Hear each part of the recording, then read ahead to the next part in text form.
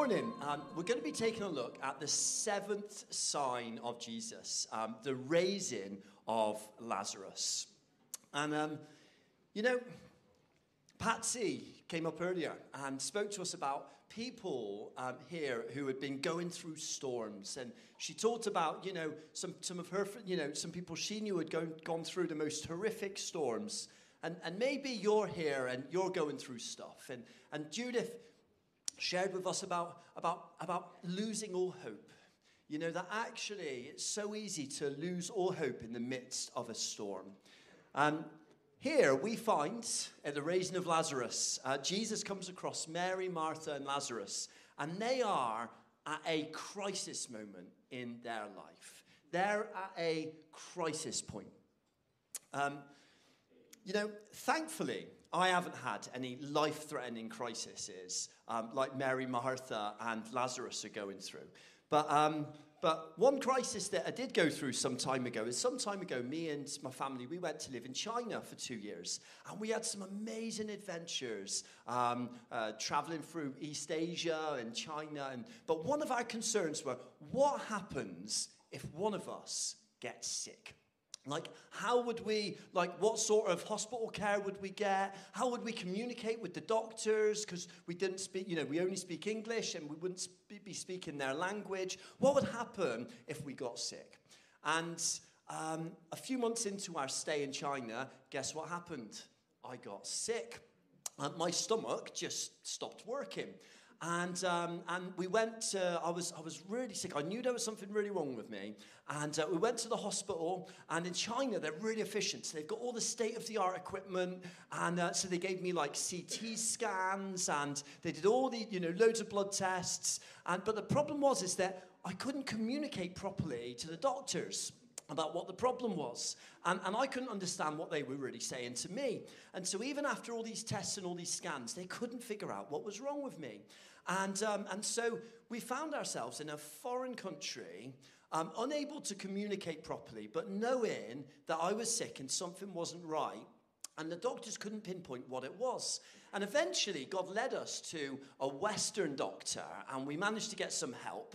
And within about a 10-minute appointment, the Western doctor said, I think you've got something called diverticulitis, which is a Western disease caused by a Western diet. So the Chinese doctors won't be familiar with it. And we managed to get to the crux of the problem, and it wasn't life-threatening, and everything was fine. But I remember in that moment, that feeling of desperation, that feeling of, I know something's wrong and I'm utterly helpless. I cannot change this situation. Now, as far as crises go, that was fairly minor. We meet Mary, Martha, and Lazarus, who were going through a major crisis in their lives. So in John 11, verse 1 and 2,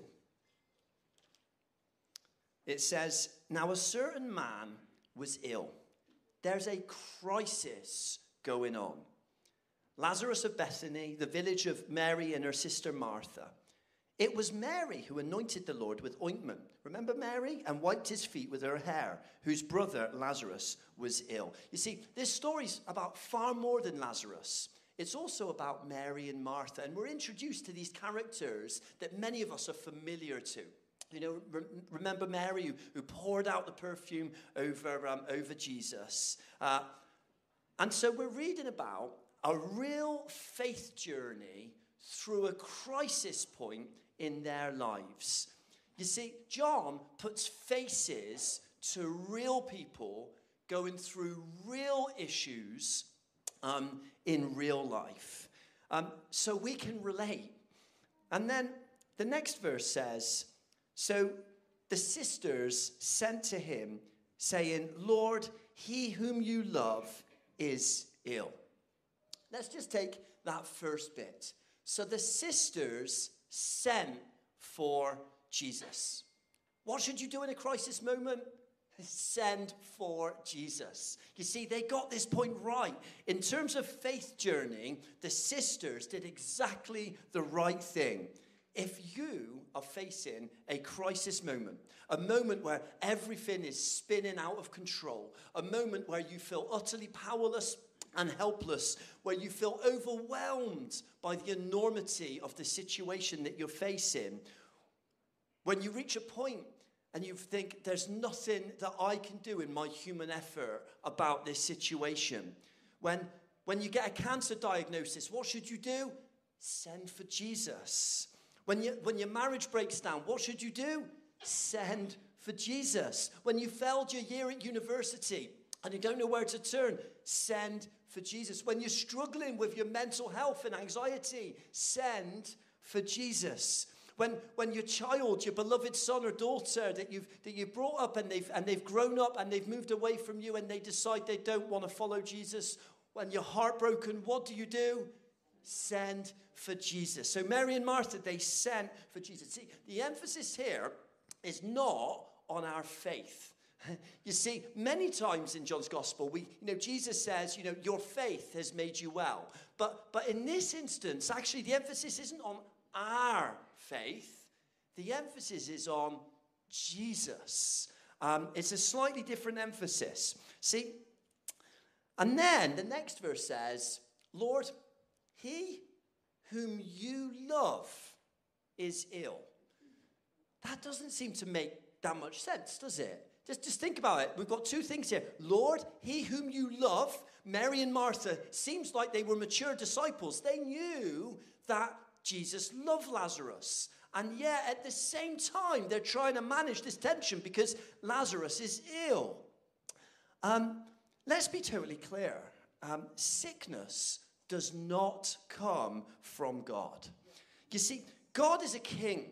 And in God's kingdom, everything happens as God wants it to happen.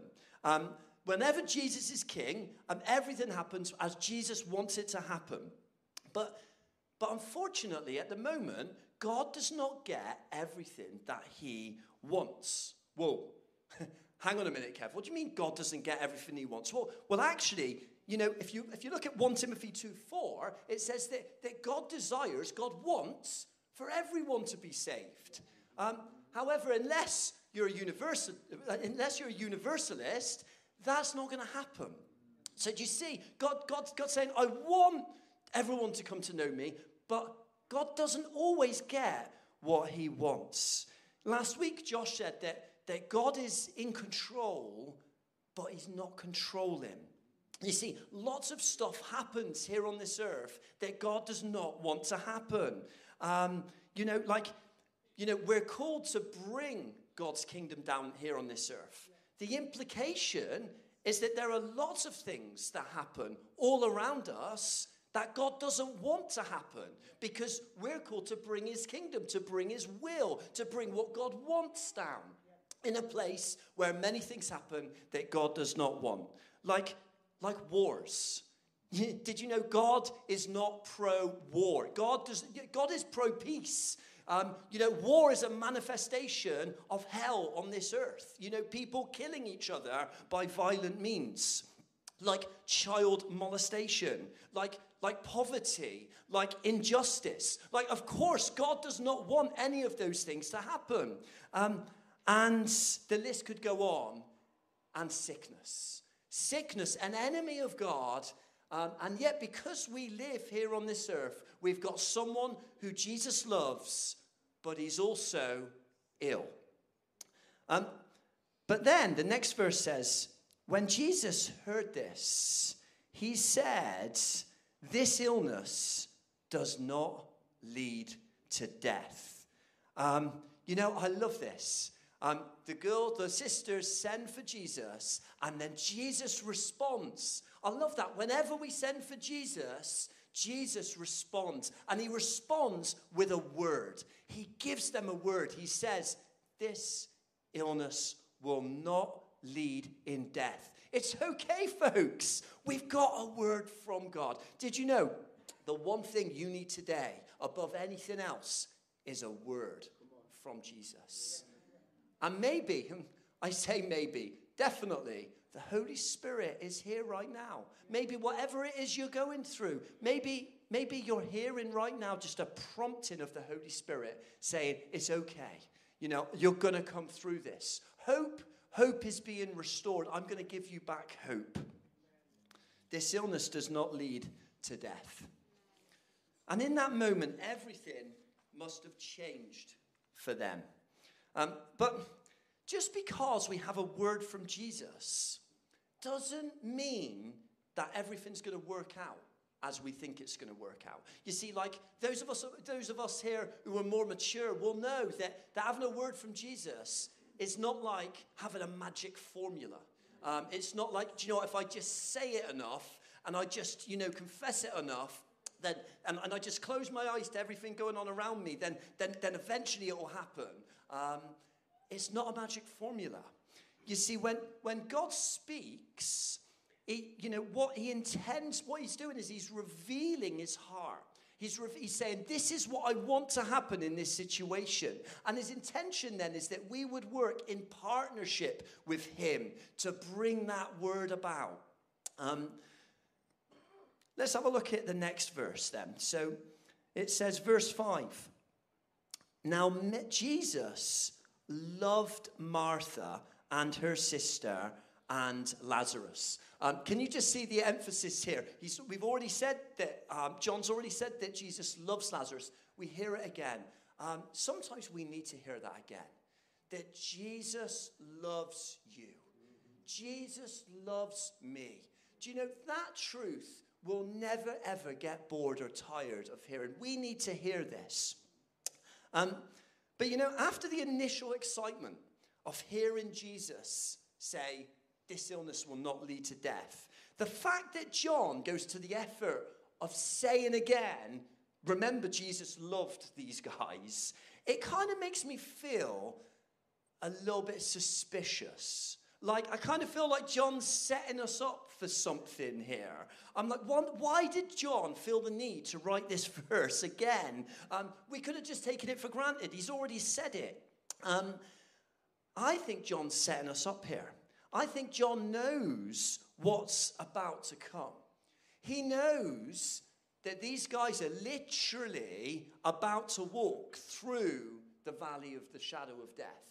That they're actually about to traverse some of the most difficult circumstances they've ever been through in their entire life. And John's like, do you know, I know you're about to go through this, so I just want to put one thing beyond a shadow of a doubt.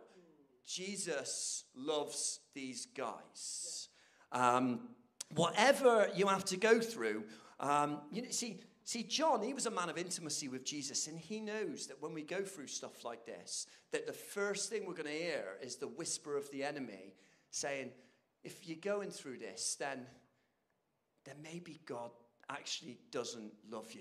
And John says, no, you need to know. You need to know that Jesus loves you. He's for you. He's with you. He hasn't abandoned you. He loves me, and he loves you. So God doesn't want us to be in any doubt of his love. It's like Jesus, when he was about to start his ministry. Before that, he went for 40 days into the desert, and he was going to be tested, go through some real testing times in the desert. And before that, what happened? Heaven opened, and you heard a voice from heaven saying, this is my son, in whom I'm well pleased, and I love him. And so we read them. Verse 6 says, so. That's a difficult word, so. Sometimes I wish that verse 6 wasn't in there. But verse 6 says, so when he heard that Lazarus was ill, he stayed 2 days longer in the place where he was. Let's just get our heads around this a minute. This makes no sense whatsoever. Like, in the disciples' minds, in Mary and Martha's minds, they'll know that Jesus is in the heyday of his ministry. He is healing people left, right, and center. He's opening blind eyes. He's saving people. He's doing these miraculous miracles. Probably in the forefront of their memory is maybe the incident of when the Roman centurion comes up to Jesus and says, my servant is lying sick at home. And Jesus doesn't even go there. He just speaks a word and he says, when you go back home, your servant will be healed. So this is at the forefront of their memory. And can you imagine what they're expecting Jesus to do? And what does Jesus do? He waits 2 days longer. What is going on, Jesus? Jesus, you're not acting as we would expect you to act. Maybe you're in this place right now. Maybe you're in the, Jesus, you're just, what's happening in these 2 days? And you're doing it for everyone else. And in that place, the enemy would whisper that maybe God is indifferent. Maybe he doesn't care. Well, we'll come to that later. Or maybe worse, the second thing is maybe he's forgotten us. Maybe he's too busy and he's just got too many things going on and he's missed it. He's forgotten something. Like over the summer, me and Joe and the kids, we went on holiday to France. And we drove all the way through to the south of France. And we camped. And we camped for a week and we had a great time. And then we moved on to our second campsite. Now, moving on to a second campsite for us, when we've got 3 kids and it's 40 degrees heat, we've got this great big tent. It's not just you pack away in 20 minutes, you're on your way. It takes like 2 hours of packing in the evening. We sleep, wake up early in the morning, spend 3 hours packing the car, eventually get the bikes on the back of the car. We drive for 1.5 hours. You have to pay to use the French motorways, so we're paying money, as we're going. 1.5 hours into it, I said to Joe, just check the directions, would you? Just check the directions to this campsite. Joe checks on my email, and she turns at me, and we've been married 16 years. I know the look on Joe's face when she's a little bit unhappy with me. She turns to me, and I thought, what's wrong? And she turns to me, she says, Kev, you are such a plonker. And she says, you've got the wrong date. And it turns out that we should have actually stayed an extra 2 days, or 2 or 3 days. And so we had to turn around. And then what was even more biting is we had to pay money, to use these motorways again. The kid, as soon as we got back, I had to put the tent up all over again. It was a disaster. But when you've forgotten something, you've missed something. Maybe that was the same with Jesus. Maybe he just missed it. But I don't know. I just wonder. It doesn't say here, but I have a theory that I'm going to tell you later on. My theory is that I think Jesus was spending that time praying and wrestling, just like he was in the Garden of Gethsemane, and he was wrestling with the Father's will, and he was trying to discern what God wanted him to do. I believe he was doing that, and there's evidence in this story later on that we'll come to. Let's fast forward to verse 17. Verse 17 says, now, when Jesus came, so he's waited 2 days, and then he's finally arrived on the scene. Jesus, you're late, but better late than never, apparently. Now, Jesus came, but he found that Lazarus had already been in the tomb for 4 days. Guys, this is 1 day longer than Jesus was in the tomb. Lazarus had spent longer in the grave than Jesus had. This isn't just a little bit late, guys. This is an absolute catastrophe. This is a disaster. We talked about losing hope. It's almost as if Jesus was saying, I'm going to wait until every single ounce of hope in human effort and human, in humanity, every single ounce of hope has disintegrated. I'm going to wait until that point to make my entry. You see, death is our final enemy. And it is an intimidating foe. I remember when me and Joe were helping to lead in the Salford community many years ago. And there was a man from Poland, and he'd been been amongst us on Sundays for a number of months. And he wasn't much older than me. And he was actually, we'd even met his daughter, and his daughter was getting ready to be married. And we just heard out of nowhere that he had a heart attack and he died. And so this man died, and suddenly a couple of days later, we get contact from his wife to say she'd flown over from Poland, and would we meet her at the hospital, at Salford Hospital. And so me and Joe instantly think, oh, this is a pastoral situation.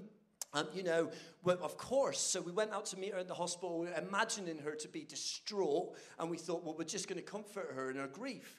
Well, the minute we saw her in the hospital corridor, she's pacing up and down with a Bible in her hand. And I turned to Joe, and I remember, as a pastor full of faith, I remember turning to Joe and thinking, oh my goodness, Joe, this is not a pastoral situation. This woman means business. She's come to raise her husband from the dead. And she's called, his pastors to come and join her. And so we went. We couldn't speak the same language, but we went into this room. And I still remember going into this room and Jacek, who, we'd seen week in, week out on Sundays, just led there. And I remember putting his hand on him, and he was cold. And for about 10 or 15 minutes, it was hard for the enormity and the finality of the situation not to overwhelm you. But we just did what we could, and we spoke in tongues, and we stood with his wife. And then after 10 or 15 minutes, suddenly you could just hear the tone of the prayer, the tone of the voice. We realized, hang on, we're transitioning here from praying for him to be raised from the dead to actually saying goodbye. But I'll never forget that moment. Just looking at Jacek and thinking, wow, death is an intimidating foe. The finality of it, the enormity of it. 1 Corinthians 15:6 says that the last enemy to be destroyed is death. But make no mistake, guys, see, death is our enemy. And not just physical death, but the manifestations of death that we see all around us every day. But see, death is an intruder. It doesn't belong in God's world. You see, death is not a punishment from God. Death, we read in Romans 6:23, that the wages of sin is death. That actually death is an intruder. And the only way death got into our world was when we turned our back on God. Because Jesus is life. Jesus is life. And we're meant to live with him forever in life. And we walked away from Jesus. And what is death? The absence of life. So death is an intruder. It got into this world through the back door, through sin. And, there's something that's even worse than physical death. What's worse than physical death? Spiritual death. Being spiritually cut off from the God who gives life to all created things. And yet that's the condition we find ourselves in. We find ourselves spiritually dead in our sins, cut off from Jesus. That's why Paul says in Ephesians 2:1, you were spiritually dead. So I love it when we're singing this morning that song, and we sing that death has lost its grip on me. Maybe you're in the grips of death right now. Maybe there's mental illnesses going on and anxiety in you. Maybe there's addictions that you can't get out of. Maybe you're sick in your body. Maybe there's all sorts of things happening in your life. But in this moment, as we sang that song, death has lost its grip on me. The grave has no claim on me. We follow a roaring lion. And right now, you can almost picture as Jesus enters into this situation, you can see the confrontation. You can see death standing firm. Lazarus in the grave for 4 days. Whatever storm, whatever crisis you're going through, standing stubbornly against Jesus. And Jesus enters into the scene. But this is no crying lamb. You see, Jesus, as he enters the scene, you can see him as the roaring lion. This is the roaring lion who's going to take on death and the grave itself. Let's see what happens, guys. You see, let's go back now to poor Mary and Martha, who were trying to traverse this, trying to make sense of this. In John 11, verse 20, it says, Mary and Martha see Jesus. And Martha says to Jesus, Lord, if only you had been here, my brother would have not died. But even now I know that God will give you whatever you asked. Jesus told her, your brother will rise again. Yes, Martha said, he will rise when everyone else rises at the last day. And Jesus told her, I am the resurrection and the life. Anyone who believes in me will live even after dying. You see, Jesus here, he takes Mary and Martha on this amazing faith journey. First of all, Martha was looking backwards. Have you got the next slide? Martha was looking backwards. Lord, if only you had been here. When things get tough, it's so easy for us to look backward. All the regrets we've had about the past, all the disappointments, we can reminisce about, if only I might have acted differently, if only I'd have done that. I wonder what if onlys you carry in your heart. If only I'd been a better parent. If only I'd have worked harder at school. If only they hadn't have had that car crash. If only the virus hadn't have killed my grandparents. If only, if only. Martha's words echo some of the words in our own heart, in our darkness that we try to walk through. And so Jesus then responds. And Jesus kind of redirects her. He redirects her from looking at the past. And he redirects her to take her perspective onto the future. Just like our worship leaders did today. Said, actually, there is a hope for you. You see, if you're looking at the past, you've lost your hope for the future. And so Jesus told her, your brother will rise again. Now, I love Martha's reaction. Like, Martha's got faith. That's a faith reaction. I know, Lord. I know that one day he will rise again from the dead. What a great reaction. She knows that the best is yet to come. Let's just say that again. The best is yet to come. Whatever you're going through, wherever you find yourself, the best is yet to come. That's what hope is, guys. And Martha has hope. You've got to applaud Martha. She knows her stuff. She's been taught her Christian foundations really, really well. Hebrews 6 talks about, the foundations of the Christian faith. Guess what's in there? The resurrection of the dead. Martha knows this. She knows, I have a hope. I have a hope. I have a hope of a future resurrection of the dead. I have a hope that one day Jesus will make all things right. I have a hope that I'm going to be part of that new creation. She has a hope. She knows that heaven isn't just, floating away in some ethereal reality on some clouds in our spirits. She knows that heaven is a real place where we will be given new physical bodies and where we will enjoy the new creation with God forever and ever. It's in the Nicene Creed. We look forward to the resurrection of the dead and to life in the world to come. It's in the songs that we sing. A couple of years ago when Joe's dad passed away, one song that we had such comfort from was a song called One Day by Matt Redman. And it goes like this. It says, when we all get to heaven, what a day of rejoicing that will be. When we all see Jesus, we'll sing and shout the victory. One day, Jesus will return and put all things right. And Martha knows this. And if it stopped here, if the story stopped here, then we'll have all of eternity to rejoice.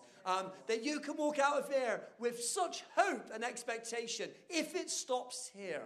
But the amazing thing, guys, is that it doesn't even stop there. Because Jesus then takes Martha from the future and says, these are astounding words. Jesus says, I am the resurrection and the life. In other words, you don't actually need to wait until that future day, but right now you're looking at the person of the resurrection. And I'm walking and I'm living amongst you here in this present moment. So suddenly the hope that we have for the future can suddenly become a present day reality, says Jesus, because I am, present tense, I am the resurrection. Wow. You see, it's a bit like this. It reminds me of like in the Old Testament when the people of Israel had been promised a land for themselves. And the promised land, Canaan, represents all the promises that are yes and amen for us in Jesus. And we live in the overlaps of the kingdom like they did back then. We live in this reality where the kingdom has come, but the kingdom has not yet come in its fullness. Jesus is not returned. And so did the Israelites. The Israelites had this promised land, and they had a hope that one day we will have a land of our own. One day that promise will come to fruition. But then what they did is they sent spies out to investigate that land. So 12 spies, led by Joshua and Caleb, investigated, and they walked through that land. And as they walked through that land, they investigated the land, and they saw that the land was good. As they walked through the land, I wonder if they were imagining their children and their grandchildren and generations ahead of them running around and playing in the fields of Canaan. And they looked at the fruits that was growing in the land. And it even says this, it says that the grapes were so big that they were so heavy that it took two men carrying a pole and they would hang the grapes. The fruit was so big. And you can picture them tasting the grapes. They would literally taste the fruits of the future. That actually, rather than the one day we will inherit the promised land, they got to taste the promised land today. Yes, one day there will be no more crying, no more pain, no more sickness, no more suffering, no more death or decay, no injustice, no poverty. But Jesus invites us to take one step further. And he says, I invite you to experience, to taste some of that fruit today. And then, let's fast forward to verse 33. Verse 33. Says that when Jesus saw her weeping, this is, and the Jews who had come with her also weeping, he was greatly moved in his spirit and greatly troubled. You know, guys, I love that Jesus doesn't just storm in at this moment and just raise Lazarus. Actually, he actually spends time, he's genuinely moved by our situations and what we're going through. He doesn't rush in triumphalism and just say, oh, don't worry, I got it sorted. No, he takes time to be with us in our pain and in our misery and in our darkness. It reminds me of when he saw the crowds and he had compassion on them, for they were like a sheep without shepherds. And then it says, verse 35, that Jesus wept. You know, if you're going to have a memory verse this week, this is a really good one. The shortest verse in the Bible, 2 words. Jesus wept. You see, like, imagine, you know, that we live this thing out. That actually in our workplaces, in our families, in our streets, that we're surrounded by hurting people. And I find this difficult because I just want to solve problems. Someone says to me, I'm going through a hard time, I think straight away, well, how can I help?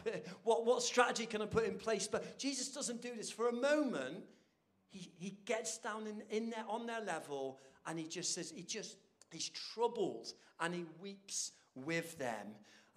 You know, I didn't know Jesus until I was 22. And my life was full of anxiety and addictions. But this is what changed my life. You see, one day I met a Christian who cared. I knew she cared. I could feel it. And she was genuinely interested in what I was going through. And through her, through her showing me that she cared, I felt Jesus showing me that he cared. And when she wept with me, I felt Jesus weeping with me. And that opened me up to giving my life to Jesus. But you see, what happened in between verse 33 and 35? You see, he was deeply moved, but then something happens that causes him to break down and weep. What was it? Well, let's have a look at verse 34. It says, "Where have you laid him?" And they said, "Lord, come and see." There's an invitation there. What happened? They invited Jesus into their world of darkness that they were going through right then. And when we invite Jesus into our darkness, when we invite Jesus into our troubles, when we invite Jesus into our despair, there's something in Jesus that breaks. There's something that just causes Jesus to move. He can't contain himself. He can't hold in this passion that he feels for us any longer. What is it that causes it? It's the invitation that actually, Jesus, I'm going to open up my life. You know, that's what Jesus does. He steps down off his throne and he steps into our pain, our grief, our suffering, our sadness, our loss, our regret, our disappointment. And we say to him, Jesus, come and see what I'm going through. Jesus, come and see the state of this world. Jesus, come and see what I'm watching on the news today about the wars going on all over the world. Jesus, come and see for yourself the injustice that's taking place. Jesus, come and see for yourself what's happening in our nation, in our fallen world. Come and see, Jesus. And there's something so powerful in the come and see. And then, verse 38, Jesus, deeply moved again. Can you see the emotion in this, packed into this verse? Do you know, God is loaded with passion for his people. He's not calm and collected. He's burning with passion. He has tears streaming. He still has blood pouring out of his wounds that he carries for us. He is consumed with love for Mary and Martha and Lazarus. And he came to the tomb. And it was a cave. You know, caves are places of darkness. It was a cave and a stone lay against it. Why would a stone lay against it? I'll tell you why a stone would lay against it. Because it was supposed to be a permanent resting place. It was supposed to be final. That was it for Lazarus. That was the end of the story. Maybe you think you've come to the end of your story. Maybe there's a stone rolled over your cave, over your place of darkness. Maybe the enemy has whispered, that's it for you. You've had your chance. You've messed it up. Maybe you have messed it up and you're in a cave and there's a stone and you can't get out. A stone lay against it. It's supposed to be permanent. That's the enemy's plan. It's supposed to be final. The stone meant that there's no way out. Yet the next verse, Jesus says, take away the stone. When you get that cancer diagnosis, we've got people here who have been through that. Babs, Nicole, others, in a cave. Final diagnosis, stone rolled over the cave. And Jesus says, take away the stone. What was supposed to be final is not the end of the story. Take away the stone. And this is like, you know, a signpost pointing forward to Jesus' death that was supposed to be final. And after 3 days, there was a stone over his cave. And what happened? That stone was rolled away. It's not the end of the story, folks. And Martha, and I love this. Martha, John says, this is the sister of the dead man, by the way. Martha, the sister of the dead man. said to him, Lord, by this time there will be odor, for he has been dead for 4 days. I don't know how many scientists are here, but you don't need to be a scientist to know that after 4 days, a dead body is not gonna smell that great. There are processes that take place. Rigor mortis. I can empathize with Martha. God, it's going to stink. And yet, I think this is an insight to what had been happening all that time ago when Jesus, for 2 days, didn't come. Well, what had been happening for those 4 days? Because the smell just didn't stop when they rolled the stone away. Actually, his body hadn't decayed. So actually, when Jesus was not there with them, Lazarus had died. I think during that time, Jesus was praying, God, don't let his body decay. Don't let his body decay. Protect his body, God. And we see almost like an insight here that Jesus, he'd been at work all along. He hadn't been holding off. He hadn't forgotten. He wasn't indifferent. He'd been praying just like the Garden of Gethsemane and wrestling. And say, God, do not let your servant's body see decay.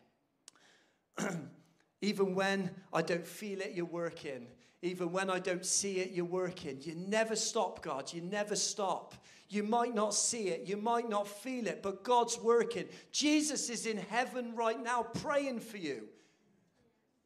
Jesus is in heaven right now interceding on your behalf for whatever you're going through. And he never stops, day and night, 24/7. He never stops before the throne of grace praying for you and interceding for you. And he's still working. The stone has been rolled away. And then we get to this amazing bit when Jesus calls out to a dead person. And he says in a loud voice, Lazarus, come out. When we're spiritually dead, when we're in that dark place, when we're cut off from God, when we think we're by ourselves. And in that place, Jesus says, Lazarus, come out. People of God, child of God, son or daughter, come out of that cave. It's time for you to come out. It's time for you to come out. And then the man who died, the man who had died came out, his hands and feet bound with linen strips and his face wrapped with a cloth. And Jesus said to them, unbind him and let him go. Just think about that for a second. When he came out, he'd done the miracle. Jesus had done all that he could do. He's risen Lazarus from the dead, but Lazarus is still bound. He's still got loads of thought patterns and habits and patterns of behavior that maybe he can't get out of, that he's struggling to break out of. And this is like a picture of when Jesus saves us. And so what does Jesus do? Jesus doesn't do anything else. He then says, now it's over to you, my people. It's over to you, my church. It's your job to unbind him. It's your job to now let my people go. And so he empowers us as his church. He says, what people around you are in caves. I'm calling them to come out of their cave, but now I'm giving you authority and I'm giving you power to unbind people and to let them go. And so the grave clothes come off of Lazarus, and I can only just picture that scene. So what does faith in a crisis, faith in a storm look like? Let's follow Mary and Martha's example. A faith that questions and wrestles. A faith that leads us to lean closer on Jesus. A faith that encompasses our disappointments and our regrets and our letdowns and our mistakes.